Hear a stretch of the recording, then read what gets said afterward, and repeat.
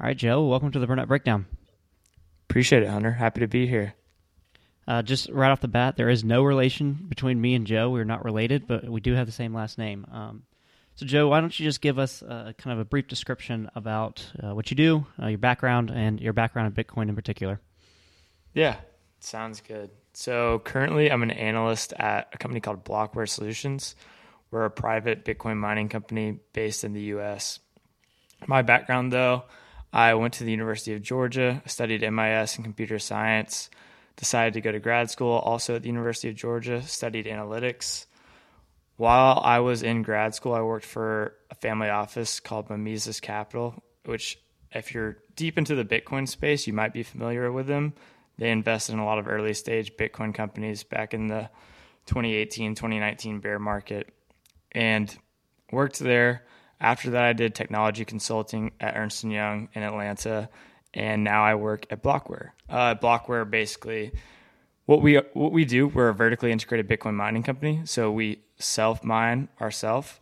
And we also help clients who basically want to deploy capital into the Bitcoin mining space, but don't know how to do that, don't know how to build the facilities, don't know how to procure the machines. We do all of that for you. And it's pretty hands-off experience for all of our clients. Sweet. I didn't realize you'd been in Bitcoin for that long. That's cool. So, what I want to do to start is give you kind of my description of Bitcoin. I've kind of gone down the rabbit hole recently, done a lot of research on it, and I find that it's helpful for kind of an outsider to try and describe it and then get corrected, rather than having a kind of a big Bitcoin insider just describe it themselves. So, for my understanding, Bitcoin. I'll use an analogy, and the analogy will fall apart pretty quickly, but it has helped me understand Bitcoin a little bit better. So I like comparing it kind of to a Google Doc in that it is a public ledger. So every single transaction that has ever occurred on the Bitcoin network is on this ledger. And so it's a computer program that kind of algorithmically has this ledger and then will add transactions to the ledger. Where the analogy falls apart is kind of obvious is for a Google Doc, I as the editor have total control over the transactions, or I can share that with the public at large, and then any transaction could occur whether we'd have no idea if it was fraudulent or valid or not. So a Bitcoin kind of, and we can talk about how it does that, but it avoids that. We can be assured that it's valid and that the transactions are all valid and that it's still public. So as a computer program, as a public ledger, is that a good description? Where would you clarify, add things, or? Yeah, no, I think that is a good description. I mean, at the end of the day, Bitcoin is this public ledger that, people can download Bitcoin Core, which is the software for Bitcoin. Anyone can run the Bitcoin node. This software enables you to basically download that Google Doc, download the ledger of all the transactions.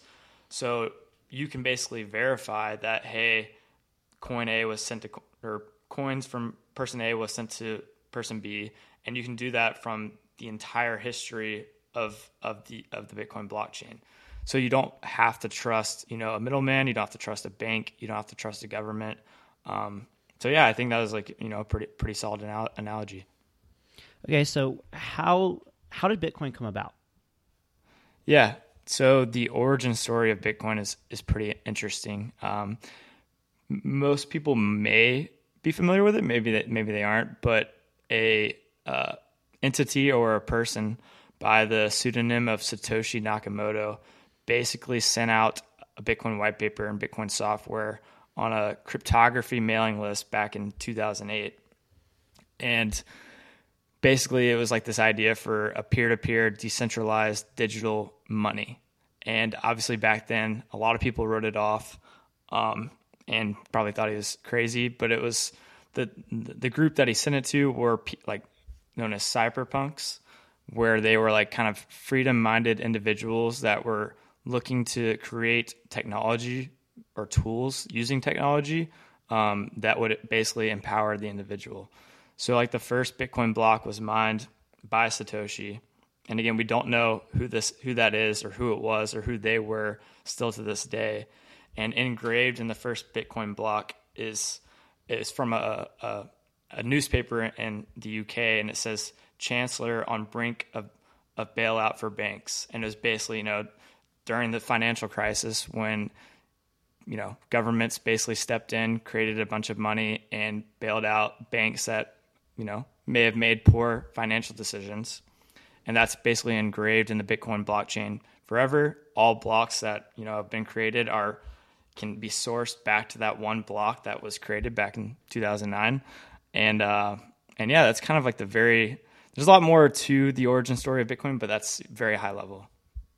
Yeah, no, that's good. And it is like any Bitcoiner will tell you that it's important that Satoshi is anonymous. That it wasn't a kind of an original, influencer that was pumping the currency, but it kind of in a way came up organically. That's always a big point that a lot of people will press.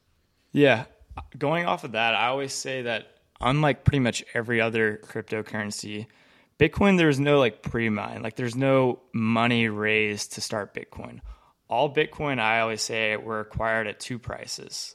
One price is your fiat per Bitcoin, so a dollar price that you see. Most people that probably just buy Bitcoin with dollars. The only other way that Bitcoin has ever been acquired is watts per Bitcoin. So this is mining, right? That's what we do at Blockware. And so even back then, Satoshi had to, perform or insert into the system this X many watts to mine that Bitcoin.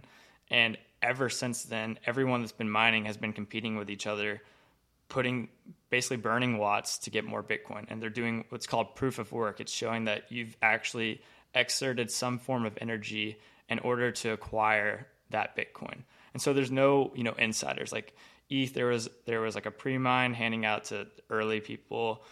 Pretty much every other coin that has ever existed, there was a pre-mine or people invested in it, to the founder itself, and he took money. There was no pre-mine. No one got anything when this thing first started. Yeah, so why don't you go a little into what exactly is mining and explain that process a little bit?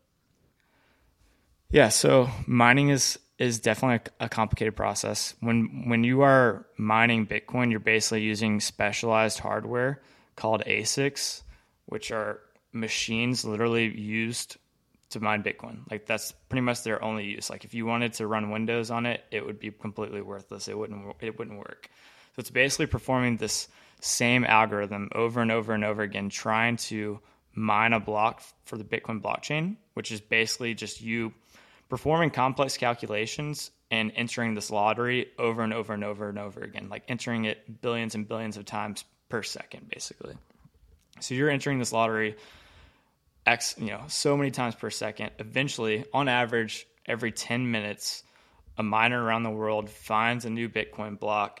They distribute it to all the nodes. All the nodes say, "Oh, here's a new Bitcoin block. I'm gonna, add this to the blockchain." And with that Bitcoin block, the miner collects two things. One, they collect the block subsidy, which is new Bitcoin being mined, which is exponentially decreasing over time. That's how we have the supply cap of only 21 million Bitcoin. And the other thing is transaction fees. So miners also get all of the transaction fees that users pay to move Bitcoin from one wallet to another, from me to you, from me to an exchange. The miners get those transaction fees as well. And those algorithms, like you were talking about, they are adjusted based on how many people are in the program or trying to find that Bitcoin. So the more that are in it, the harder it is. Exactly. So Bitcoin has this thing called the difficulty adjustment, which is a process where every 2 weeks, the difficulty to mine a new block adjusts up or down depending on how much hash rate or how many miners are attempting to mine Bitcoin. So like you said, if a lot more miners are trying to mine Bitcoin, it's going to get harder and harder for each miner individually to get that Bitcoin. And that's what allows it to be kind of scheduled. And we know, I think, what is the year 2140, that all Bitcoin will have been mined by that year. Exactly. Okay, so in terms of mining, that's kind of been in the news recently because that seems to be what people and regulators and government are after right now. So, a couple years ago, China banned cryptocurrencies. Maybe give us a little background on what China did there, what exactly they banned, and kind of what has been the ramifications of that, and then we'll move on to the New York bill that it hasn't passed yet, but passed the legislator. Yeah, definitely. So China is a very interesting story. So China has banned Bitcoin and Bitcoin mining like repeatedly over the last 5 years. This past year, 2021, was when they actually got serious about enforcing it. And so last year, around early summer, Bitcoin's hash rate actually dropped probably about 50%. So that means half of the ASICs that were mining Bitcoin in 2021 literally completely turned off. Percentage-wise, this was the largest drop we ever saw in Bitcoin's hash rate. So blocks were coming in really slow for a short period of time. Difficulty was adjusting downward, like I said, because that hash rate is coming off the network. And so the algorithm basically makes it easier for the remaining miners to keep mining it. And so as that was happening, basically it got really profitable to mine Bitcoin everywhere else, right? So the ban was somewhat successful. About 50% of the hash rate turned off over like a matter of a few months. And difficulty went down. Price went down a little bit, but ended up going back up. But when price started to go back up and difficulty didn't necessarily recover quite nearly as fast as price, it was extremely profitable to mine in the US. And that's why we saw a lot of hash rate migrate from China to the US. So one thing I always like to say is you can't necessarily ban Bitcoin mining because when you do that, you're just going to make it more profitable to mine Bitcoin elsewhere. And even with that said, and even though China did ban Bitcoin mining, Cambridge puts out Bitcoin mining geographic data where they basically try to determine where are these miners located based off what IP addresses they're using and a few other metrics. They pretty much showed that, hey, post June of 2021, mining in China was basically zero, or they thought it was.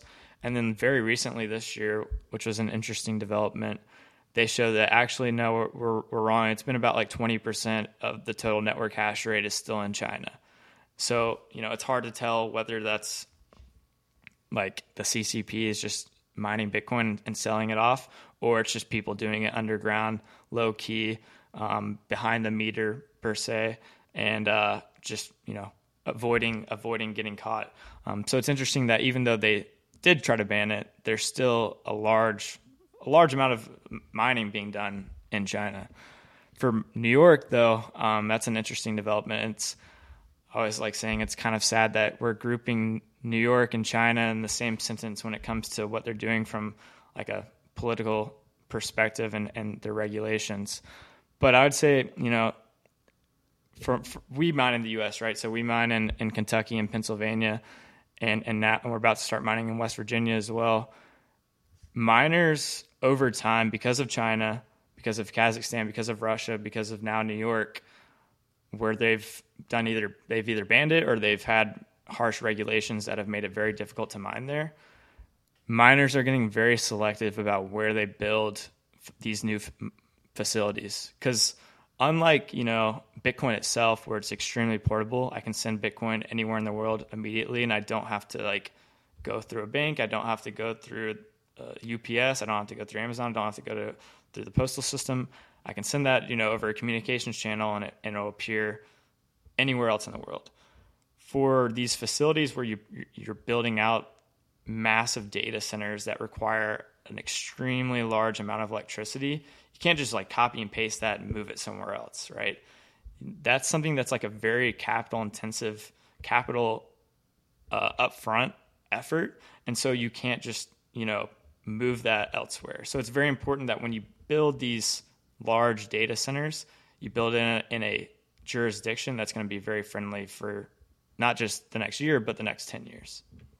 Yeah, I think a lot of companies are realizing that, especially with the Russia sanctions. A lot of companies are starting to realize that, a lot of these political regimes that we thought were we could work with, maybe we can't. You're even seeing that in China. A lot of companies are moving, especially with this zero COVID policy. They're moving their production lines and supply chains to Southeast Asia, things like that. So yeah, and so in terms of that kind of political regimes, and what would it look like for the government to regulate Bitcoin? Like you see that all over the news. The government's going to ban Bitcoin or regulate Bitcoin.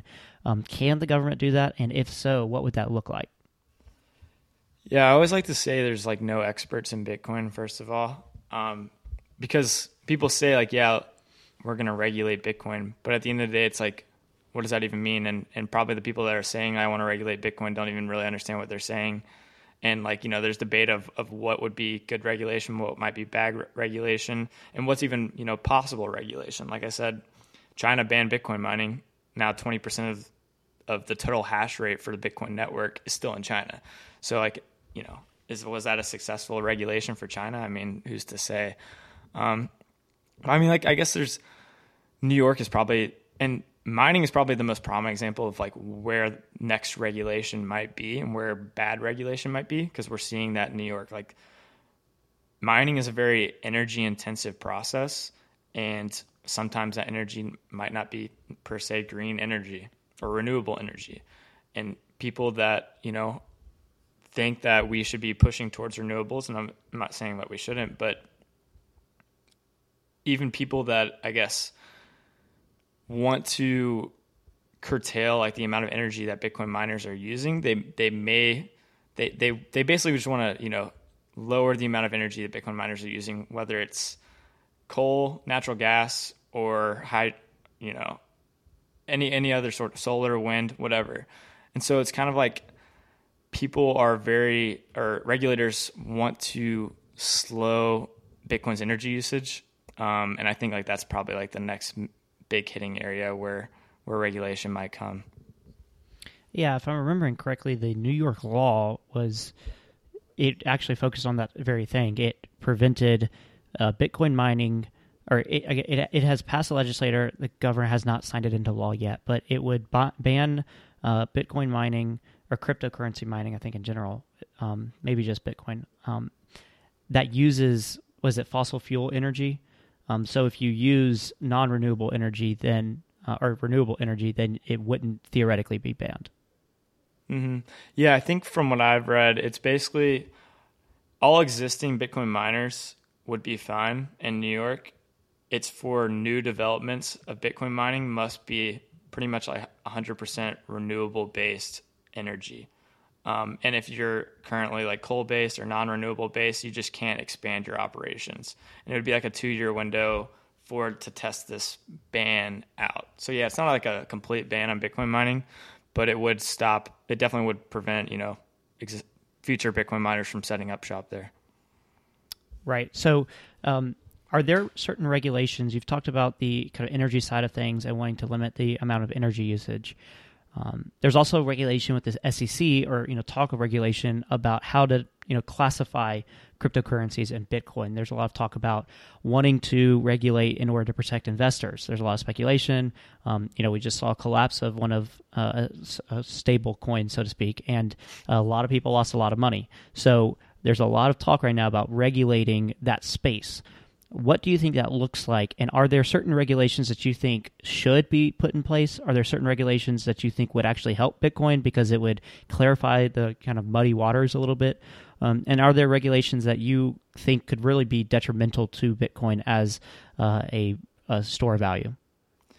Yeah, outside of mining, I definitely think more regulation is probably coming. Like you mentioned, there's a crypto asset called Luna that was very close to this stable coin known as Terra, and that entire ecosystem basically completely imploded. It went from being worth about $40-50 billion to being worth nothing. A lot of people lost a lot of money in that, and a lot of people probably didn't quite understand what they were investing in, obviously. And so I think there's going to be a lot more regulation about what's maybe a security, kind of like I was mentioning at the very beginning, where it's like some of these cryptos may have like pre-mines, or they may raise money to start a crypto asset or cryptocurrency, whatever you want to call them. I think a lot of the crypto industry as a whole is very scammy, very shady. The entire Web3/blockchain industry is just a little shady. And I think that there's a lot of reasons for regulators to crack down on people, raising $100 million saying they're going to create this crypto that's going to deliver X product and never delivering it, or if they're delivering it, maybe the people that invested $100 million into it lost 99 million of that. And so I think that that's kind of like been a history of these cycles. Like Bitcoin goes through these massive bull runs. Like 2013, it went through a huge bull run. 2017, it went through a huge bull run. 2021, it did. After all these bull runs, we had these, large 80% plus corrections. And during each of these cycles, there's these new altcoins that kind of pop up that people invest a lot of money in. They give it to the founding team, or maybe they think it's kind of like equity in a startup, and they kind of see that, hey, I invested in this company, and then all of those coins from 2013, maybe like one of them still exists or is traded today. All of the coins from 2017 have severely underperformed Bitcoin. All the coins from 2021 are currently imploding or crashing. So I think like a lot of the assets outside of Bitcoin where investors are kind of getting fleeced and losing a lot of money, especially retail investors that don't quite understand what they're getting into, I think there's going to be a lot of regulation around that. And I kind of think that's probably good for the whole ecosystem, honestly, or at least Bitcoin. Do you think there's regulation that you would be in favor of? So maybe I've seen classifying Bitcoin not as a security where it's like a stock, it's classified in the same category as stocks, but as a commodity where you don't tax the possession or the ownership of it or the sale of it, just like oil. So are there regulations like that you'd be in favor of, or are you just kind of in a wait and see, and you'll be able to identify bad regulations when you see it, but you're going to just in a kind of a wait and see process? Yeah, that's definitely one of the more interesting regulations. When you mine Bitcoin, do you pay taxes on it as you mine it, or do you pay taxes on it when you sell the Bitcoin? Because like you said, like normal commodities, like if you are planting corn, you don't pay taxes on the corn right when you harvest it. You pay taxes on the corn when you sell it. So there's actually this came out like a couple months ago, like a court battle right now where someone is suing, I think it's just the IRS, about paying taxes on mining and staking. And so it sounds like that will actually probably go through where Bitcoin, I don't know if they're, this commodities futures, whatever organization, I don't know if they're going to say like this is a commodity or whatever, but with that court battle going through, it sounds like you won't be taxed on your Bitcoin unless you sell it from a mining perspective. So I think that would be like great regulation. Yeah, because it's basically being taxed twice. You mine and then you get taxed on when you mine it, and if you sell it, you get taxed again. So, look, less taxes the better in my opinion. So I'd be down with something like that. In terms of Bitcoin and its value proposition, I want to talk a little bit about why do you think Bitcoin has value? Like, do you think Bitcoin is just something that you trade and you hope it goes up and you hope other people buy it at a higher price? Or do you think Bitcoin has real value, and why do you think it has real value? And then after that, I want to talk about just some critiques, questions I have, and disagreements that I want you to address. But where does the value of Bitcoin come?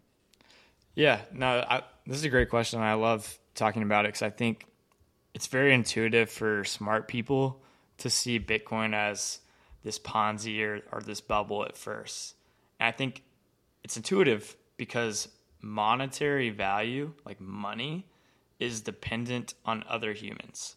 So like if you're trapped on an island alone, monetary goods, dollars, gold, Bitcoin, silver, seashells, ray stones, all of these technologies and tools that have been used as money, they're not going to serve any use for you if you're just trapped on an island by yourself.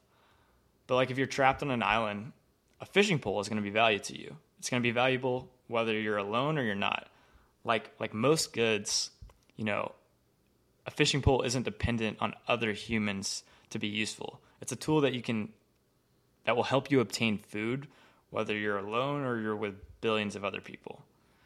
And so I think like just because Bitcoin's value or monetary value is dependent on other humans, it doesn't mean it's this Ponzi or this bubble based on a collective hallucination.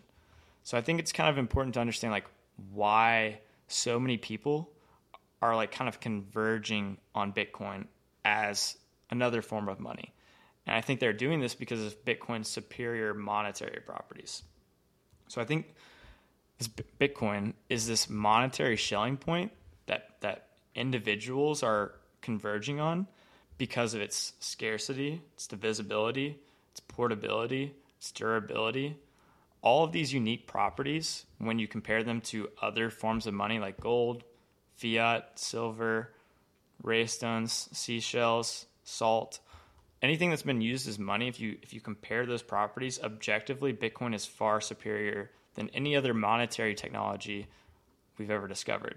So I think like the underlying reason behind Bitcoin's value accrual is kind of this game theory among like individuals acting in their own self-interest. So I think like this cult or this, these group of people that appear to maybe have this collective hallucination kind of or have formed as a result of Bitcoin's superior monetary properties.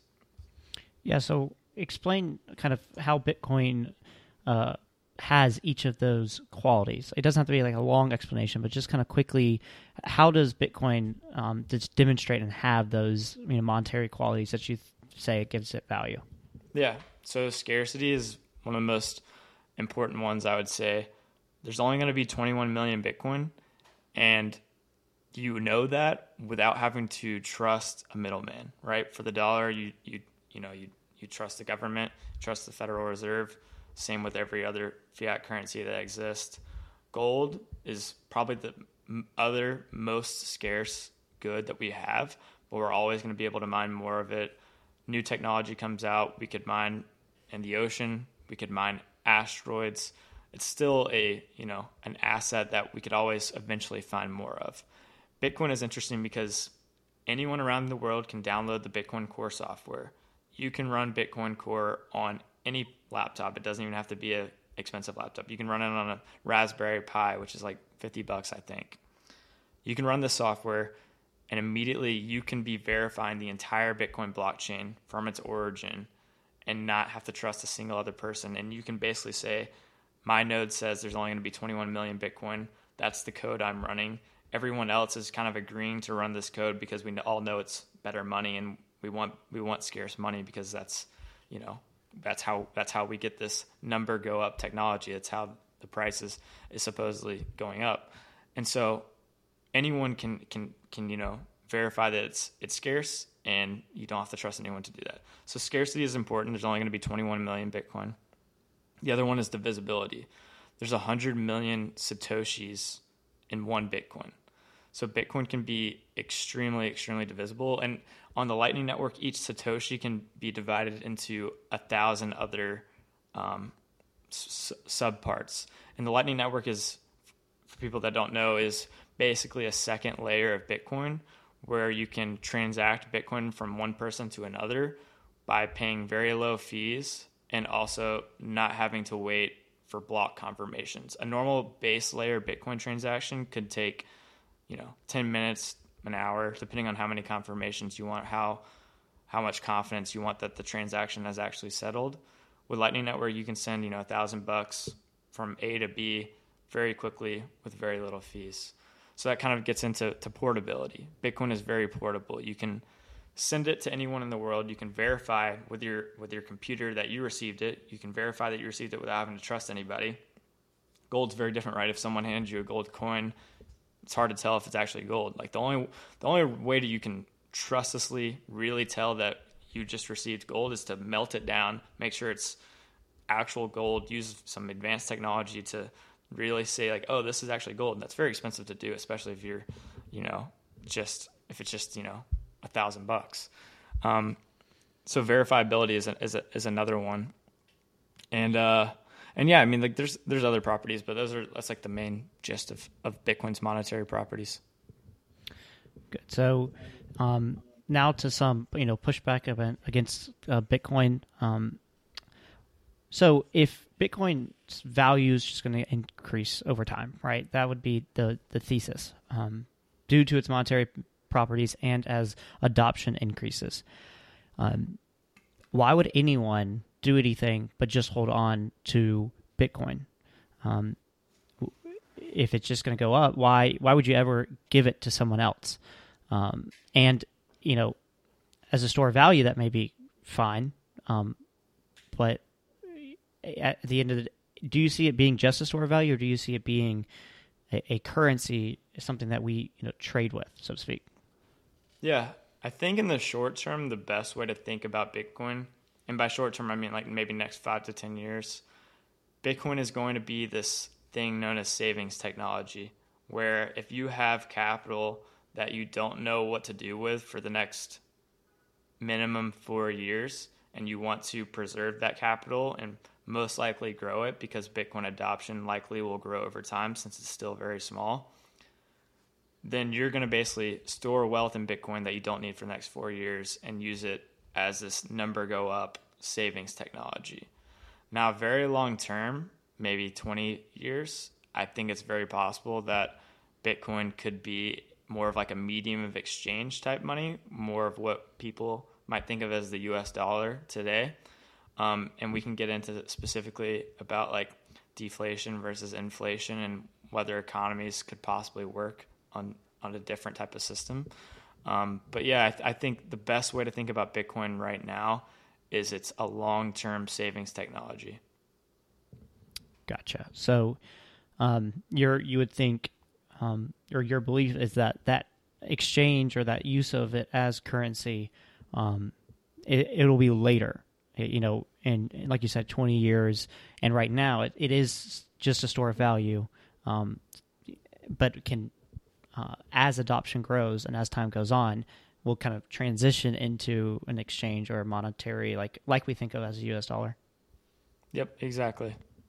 Okay. Unless we have like major problems. I mean, government currencies historically fail, right? So if we go through a very high inflationary period, somewhat like we're in today, and faith is lost in large institutions like banks, large institutions like governments, then it's possible that people adoption happens much faster. But who knows? Yeah, and I've seen some stuff talking about how your need for a sound value, a store value, is going to determine how quickly you adopt Bitcoin. So the countries that really don't have a reliable central bank, according to the game theory, will probably be the ones to adopt it first because they have to out of necessity. Whereas the United States, because we're the reserve currency of the world, the dollar is. We have a little more trust, or a lot more trust in our currency than the Central African Republic, that inflation, or Argentina or Venezuela. These countries that have rather corrupt governments, corrupt central banks, and have the value of their currency has collapsed multiple times in a generation. So that kind of goes along with what you're saying right there. In terms of inflation versus a deflationary economy. So inflation, right? The currency, the value of the currency, the U.S. dollar, decreases over time. So it's worth less in a year than it is today. In 10 years, it'll be worth less, even less. And because of that, and that happens because the money supply is constantly expanding. The Fed's target rate of 2%, whatever. So it's expanding, and that encourages economic growth. Because the idea is if you have a deflationary, which is essentially what Bitcoin would be, where the currency is increasing over time, meaning you can buy more and more with the same one Bitcoin. You can buy more in 10 years with it than you can today, which is the opposite of the inflationary economy that, and really money, how we think of it. Why would you spend it? Why would you, can the economy grow? Why would people invest? Why would people do anything other than sit on their Bitcoin and wait for it to continue to go up? Yeah, no, this is like a very interesting topic that obviously if you studied economics, at a graduate level, or you have a PhD in economics, or you work at the Federal Reserve, you think inflationary currencies or inflationary monetary systems are like required for economic growth. And I, kind of have this idea of maybe they're wrong. But I can try to explain my way of thinking there. I think like in today's system, like we have a debt-based monetary system, right? So the money in your bank account is not like, they don't actually have the cash like sitting in the bank, right? It's someone's mortgage. It's a bond from a company. It's commercial paper that Coca-Cola holds. Like the bank, owes you $1 million, and then they have $1 million worth of assets on the other side of things, someone's mortgage, right? And so in a debt-based economy where pretty much all money is debt, deflation is really bad, or it's because everyone's in debt to each other. And so if enough people start defaulting, like we saw in 2008, like we kind of saw in 2020, when everyone starts defaulting, the money in the system starts disappearing because there is no money, because everyone it's all fake money. We all just created it by loaning it into existence. And so when you have deflation in a debt-based system, the whole house of cards could implode really fast because one person's default leads to another person's default, and a little before you know it, assets are just completely collapsing. No one can make interest payments on their debt. The debt's all worthless, which means other people's assets are collapsing because your debt is someone else's asset. And at the end of the day, you have to have inflation in a dollar-based system to keep the system working properly. So I think in a Bitcoin world, it kind of flips the entire idea of what even is money on its head. And more of like recently, what is money, right? Money historically has been like an actual good or a tool, like gold, right? Only until like 1971, when we broke loose with the gold standard, was money this purely debt-based instrument. So we're kind of living in like over the last 50 years, a very like unique period where money is very different from what it has been for thousands and thousands of years. So I think Bitcoin might be going kind of back to what money originally was and what is better money. Just because, yeah, I guess there's so many different ways I could take this, but I'll go for the deflation may not be bad argument to stay on that track. Basically, I think that what's possible with Bitcoin is there won't be a debt-based monetary system. There will basically only be, if people want to raise money to pursue projects, like an entrepreneur or an existing company wants money to do a project that is going to give them a return on their capital, they will just raise money in the form of equity and not raise any debt. Because like you said, if you raise debt in a deflationary currency, it gets harder and harder to pay that back, because the Bitcoin you borrow today is going to be worth a lot more 10 years from now. Like if you borrowed Bitcoin in 2013 for $1,000, now you have to pay that one Bitcoin back. You better have had a really good return on your capital, because now you owe $30,000 instead of $1,000. I think that one thing that's interesting is a lot of people like always say, hey, how would this work when the value of your Bitcoin keeps going up over time? But it's kind of interesting, because I think Bitcoin is kind of like a GDP index. It's like a productivity index. So if you would hold Bitcoin, it's kind of like the same as like holding an index fund of the entire global economy, right? And so if Bitcoin actually is going up in value, if it is a deflationary currency where the price of Bitcoin relative to everything else, consumer goods, consumer services, is going up, that means people are investing, and people and products and services are getting cheaper. Like that's why the price of Bitcoin would be going up. If the price of Bitcoin is going down and people are, spending it, then that's kind of the system that we have today, where your future cash flows might be more and more Bitcoin over time. Maybe like there's a natural disaster and the price of water or food skyrockets in an area. That would be inflation. The price of Bitcoin would go down relative to food, water, and capital. Businesses would start up to provide people food and water. But if the price of Bitcoin is going up, then that means someone is still trying to capture profits in that area, and they're actually doing it more efficiently than we were doing it a year ago. Yeah, and it goes kind of back to the whole Austrian school of economics, right? Where it's the price cycles of capitalism, and Bitcoin wouldn't go up forever. It would large scale, zoomed out, go up according to the game theory. But along the way, you'd have a lot of ups and downs.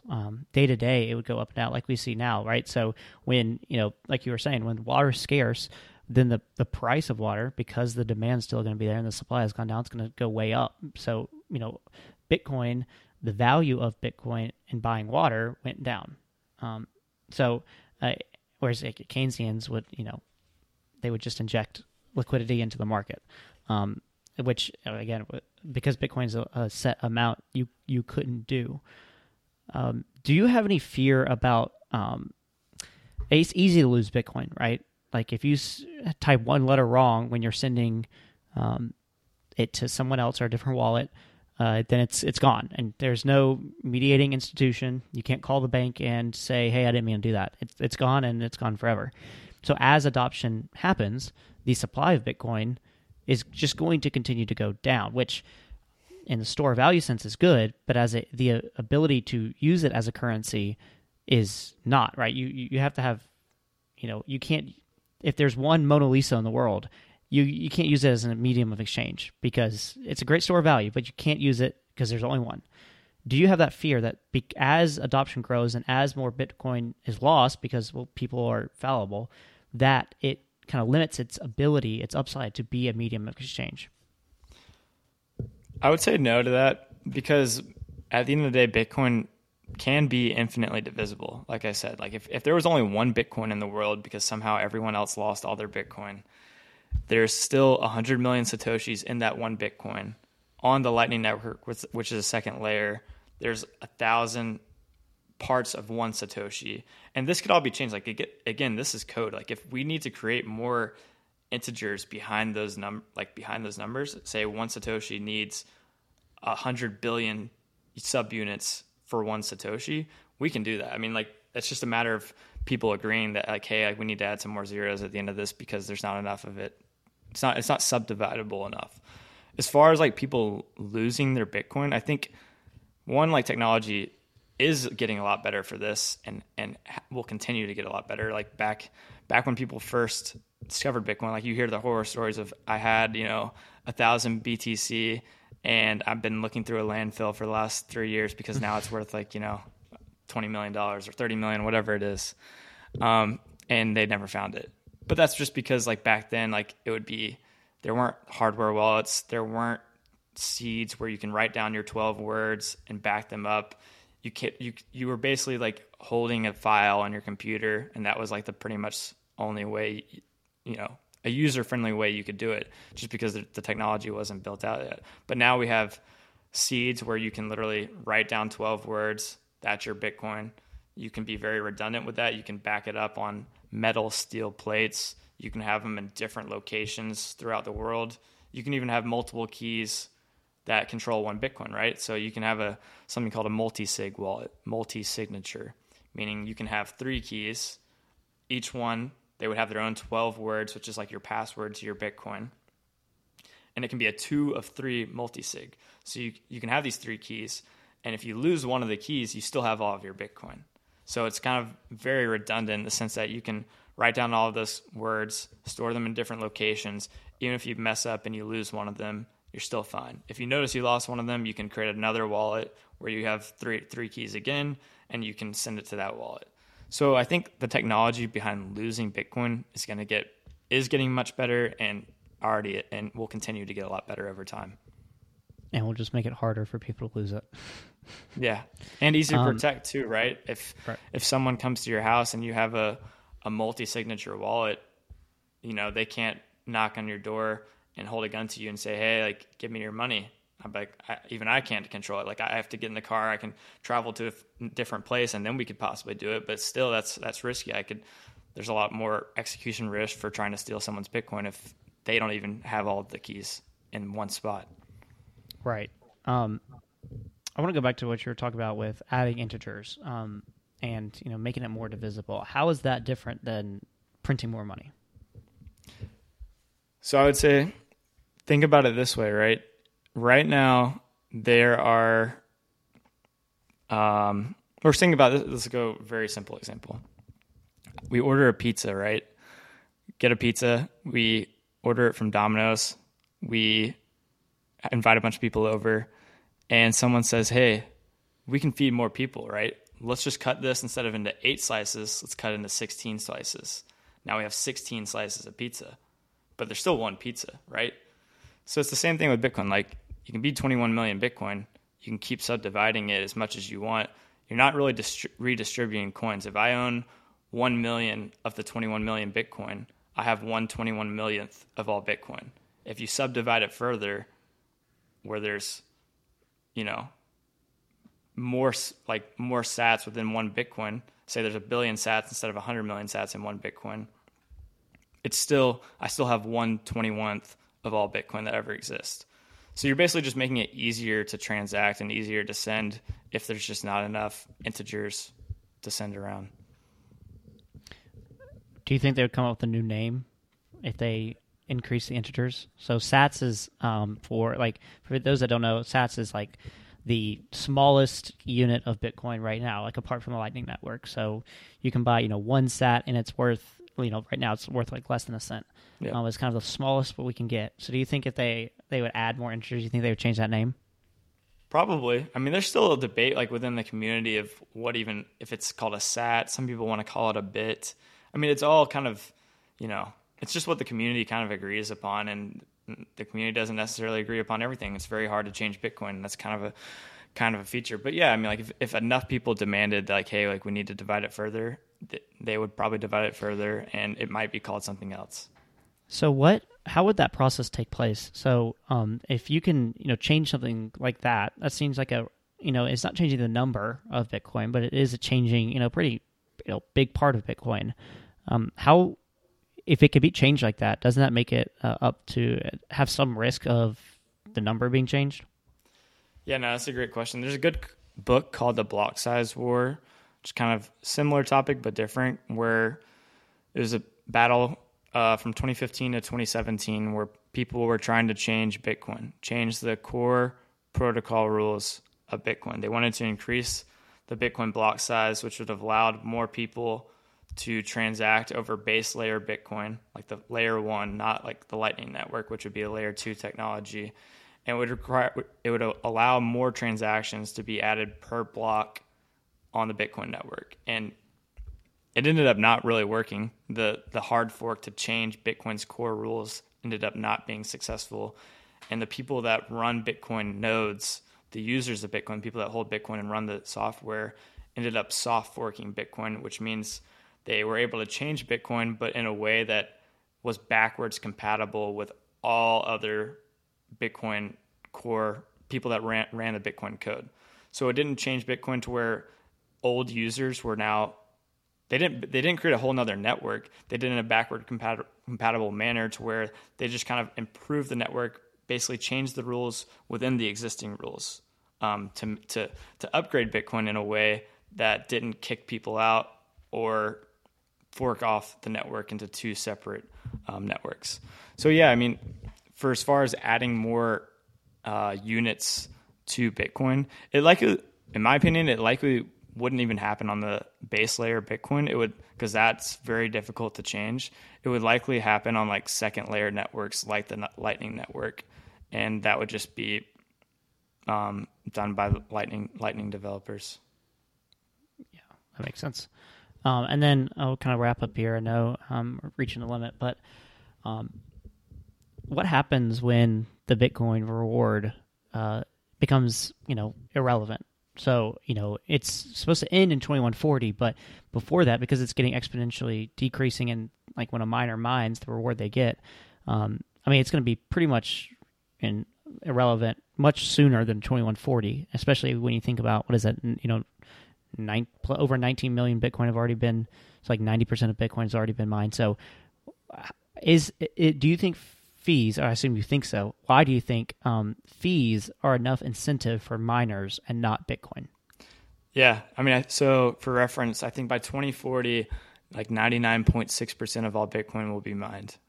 So most Bitcoin, pretty much all Bitcoin will be in existence by then. So yeah, it's something that's talked about a lot in the community. I think it's important to really understand like what mining is and like how mining is important. I think people confuse necessarily like mining with security of the network. In reality, it's more like right now mining is about distributing coins, in my opinion. It's not really about securing like your transactions, but it's just because Bitcoin is so valuable, the new Bitcoin, there's a huge incentive to mine right now to get these new coins. But longer term, when the block subsidy runs out and transaction fees are the only thing that miners are receiving for their proof of work to mine these blocks, I think that people that transact over the Bitcoin network are basically looking for settlement finality. So like if someone has, basically the attack is this: if you have 51% of the total network hash rate, you can censor transactions. You can be adding empty blocks to the blockchain forever. So like if you were a state and you hated Bitcoin, like China or something, and you wanted to attack it, what you would do is you would obtain a ton of hash power, or relative to what's existing at the time and what's economically mining Bitcoin. And basically you would just start mining empty blocks, right? And this would make it to where no one can transact on the first layer of Bitcoin. So that would be a very clear attack. You can also do like smaller attacks, like you can censor specific people. If you want, like if China had 51% of the hash rate and they wanted no one in the U.S. or or terrorists or whatever, anyone to not be transacting on the Bitcoin network, they could just censor their transactions and they would never be able to make a transaction. So you're really like trying to get settlement finality when you're transacting over Bitcoin. And that's what miners do. Miners add blocks to the network. They build each block on top of each other. So the more blocks, the more confirmations you have, the more blocks on top of your transaction, the more confident you can be that like, hey, this transaction was legit, this settled, and people are going to trust that whoever I sent this Bitcoin to or whoever received the Bitcoin has the Bitcoin. And so going back to the one of the attacks where a state is censoring every transaction, the Bitcoin network is completely unusable. You can't really do it now. Like right now, if you try to do that, you'd have to have billions and billions of dollars worth of hardware. You'd have to have massive amount of energy all in one spot. It'd be very difficult to do it right now. Like right now, maybe like the US or China could maybe do it. And it's not like they can do it like tomorrow. Like this would take years to do, even at current prices. So it'd be very, very difficult, first of all. And even if they did do that, there's an argument to say that like, hey, once you have this much hash power and you've built out all of these energy resources, you might as well just start mining Bitcoin with it, because like the price is going to keep going up. And like, why would you, if you're about to be one of the richest people in the world because you have this much hash rate, why would you attack the network when you have all of this capital that you deployed? Because if you attack Bitcoin and like do it successfully, which I think would be almost impossible, you would destroy all of the capital you just spent years and years building. And it's not like you can say you did the attack for a year, you turned all your machines off, you got rid of them. People could still start up Bitcoin. Like it's not like it's going to go away. So you might have to do the attack forever to get people to stop using it. But if you start to do the attack, say like someone launches this attack in 2040 and transaction fees are really low, so maybe it doesn't take per se much money to do this attack, what's going to happen is people trying to transact Bitcoin on the network will just raise their fees, right? So like if there's little demand to transact on base layer Bitcoin and your transactions are not settling, you're just going to, instead of sending if Bitcoin's really valuable by then, which I think it would be, and it is right now, but I think it could be magnitudes higher. If you're trying to send $1 billion of Bitcoin over the network and you've been paying 1 cent for the past 1 year, now you might be willing to pay $100,000 to get your Bitcoin settled. And if, many people are trying to do this all around the world, now there's going to be a huge incentive to mine all of a sudden. More honest ASICs are going to get deployed. If whoever the bad actor is going to keep mining empty blocks as the attack, they're mining empty blocks. They're not getting any money for this. At this point, all of the honest miners are going to be like, hey, there's a lot, we can make billions of dollars if we start mining all of these blocks. So we're going to start mining it. And even the attacker might be like, wow, we're just burning money right now, mining these empty blocks. We should probably start mining these so we can make money. So at the end of the day, I think like the incentives work in the system. And I think if there is an attack, Bitcoin is very like anti-fragile in the sense that if you push it down or you try to make it worth less or you try to attack it, it only is going to get stronger. Gotcha. Well, I think that's it for me. Is there anything that you want to leave the people with? No, I think I enjoyed being on the show. enjoyed talking about Bitcoin. I think if anyone is listening and, has thought about buying Bitcoin or owns Bitcoin, I think the best way to think about it is, like I said, it's long-term savings technology. So don't buy it, don't hold it, don't save it to get rich quick, to make a lot of money really fast. Realize that it could draw down 80%. It historically has done that. It probably will do that again at some point. But in the long run, I think it's the most superior monetary technology we've ever discovered. So I think it's going to keep performing well over the long run. And where can people find more about Bitcoin if they want to go down the rabbit hole? I think there's great books out there, like The Bitcoin Standard by Saifedean Ammous is a fantastic book. If you haven't read it, definitely check it out. Follow me on Twitter, though. Like, my DMs are open. I'm Joe Burnett on Twitter. My handle is at III Capital. Feel free to reach out to me. Awesome. Well, thanks for joining.